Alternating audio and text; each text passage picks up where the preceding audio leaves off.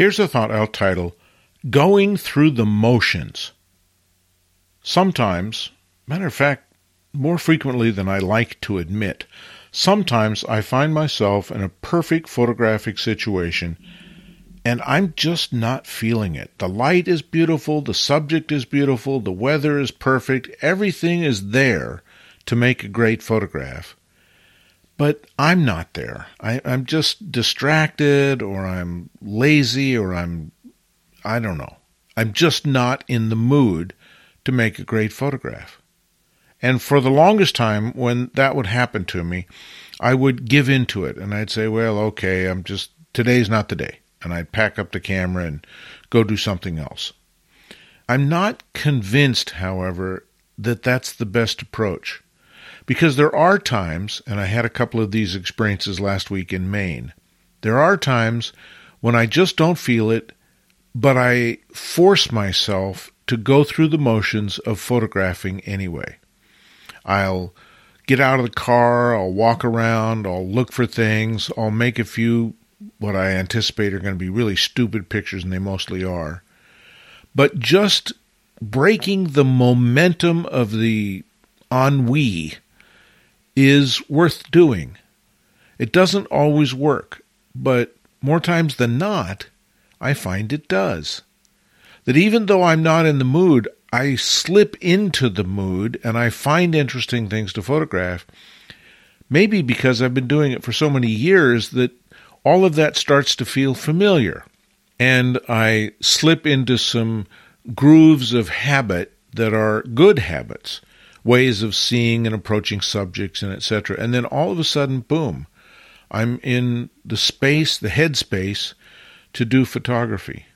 There is an important exception to this, however, and that's when the ennui of not wanting to photograph comes as a result of just being too tired. If I haven't slept well, if I've driven for hours and hours and hours and I'm just exhausted, sometimes the best way to get back in the mood is not to fight my way through it, but to give in to the fatigue and instead just take a nap. Just give in to the fact that sometimes we need the rest. And I'll do a 10-minute or a 20-minute snooze, and then I'll be ready to make photographs.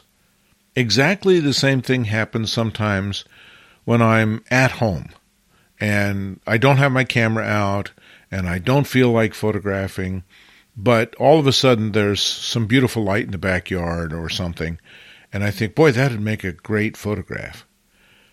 But it's so easy to just say, I'm comfortable here in the recliner. I think I won't.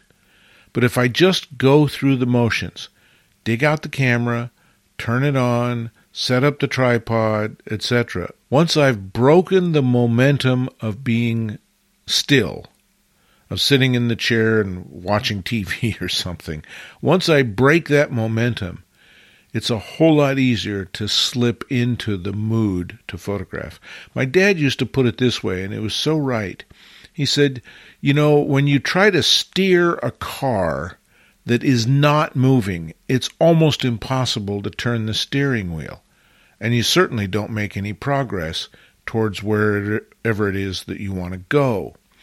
But if the car has a little momentum moving forward, steering the car becomes a whole lot easier because it will move in the direction you steer it.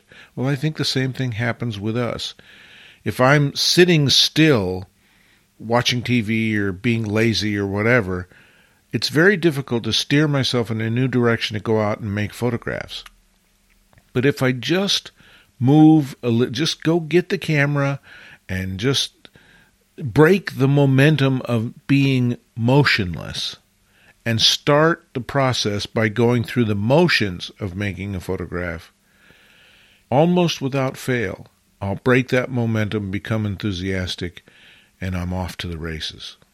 So I guess even when you don't feel like photographing, go make some photographs anyway, and pretty soon you will feel like photographing. That's probably the same with practicing the piano or any other discipline, I would guess. Copyright 2023, Lenswork Publishing.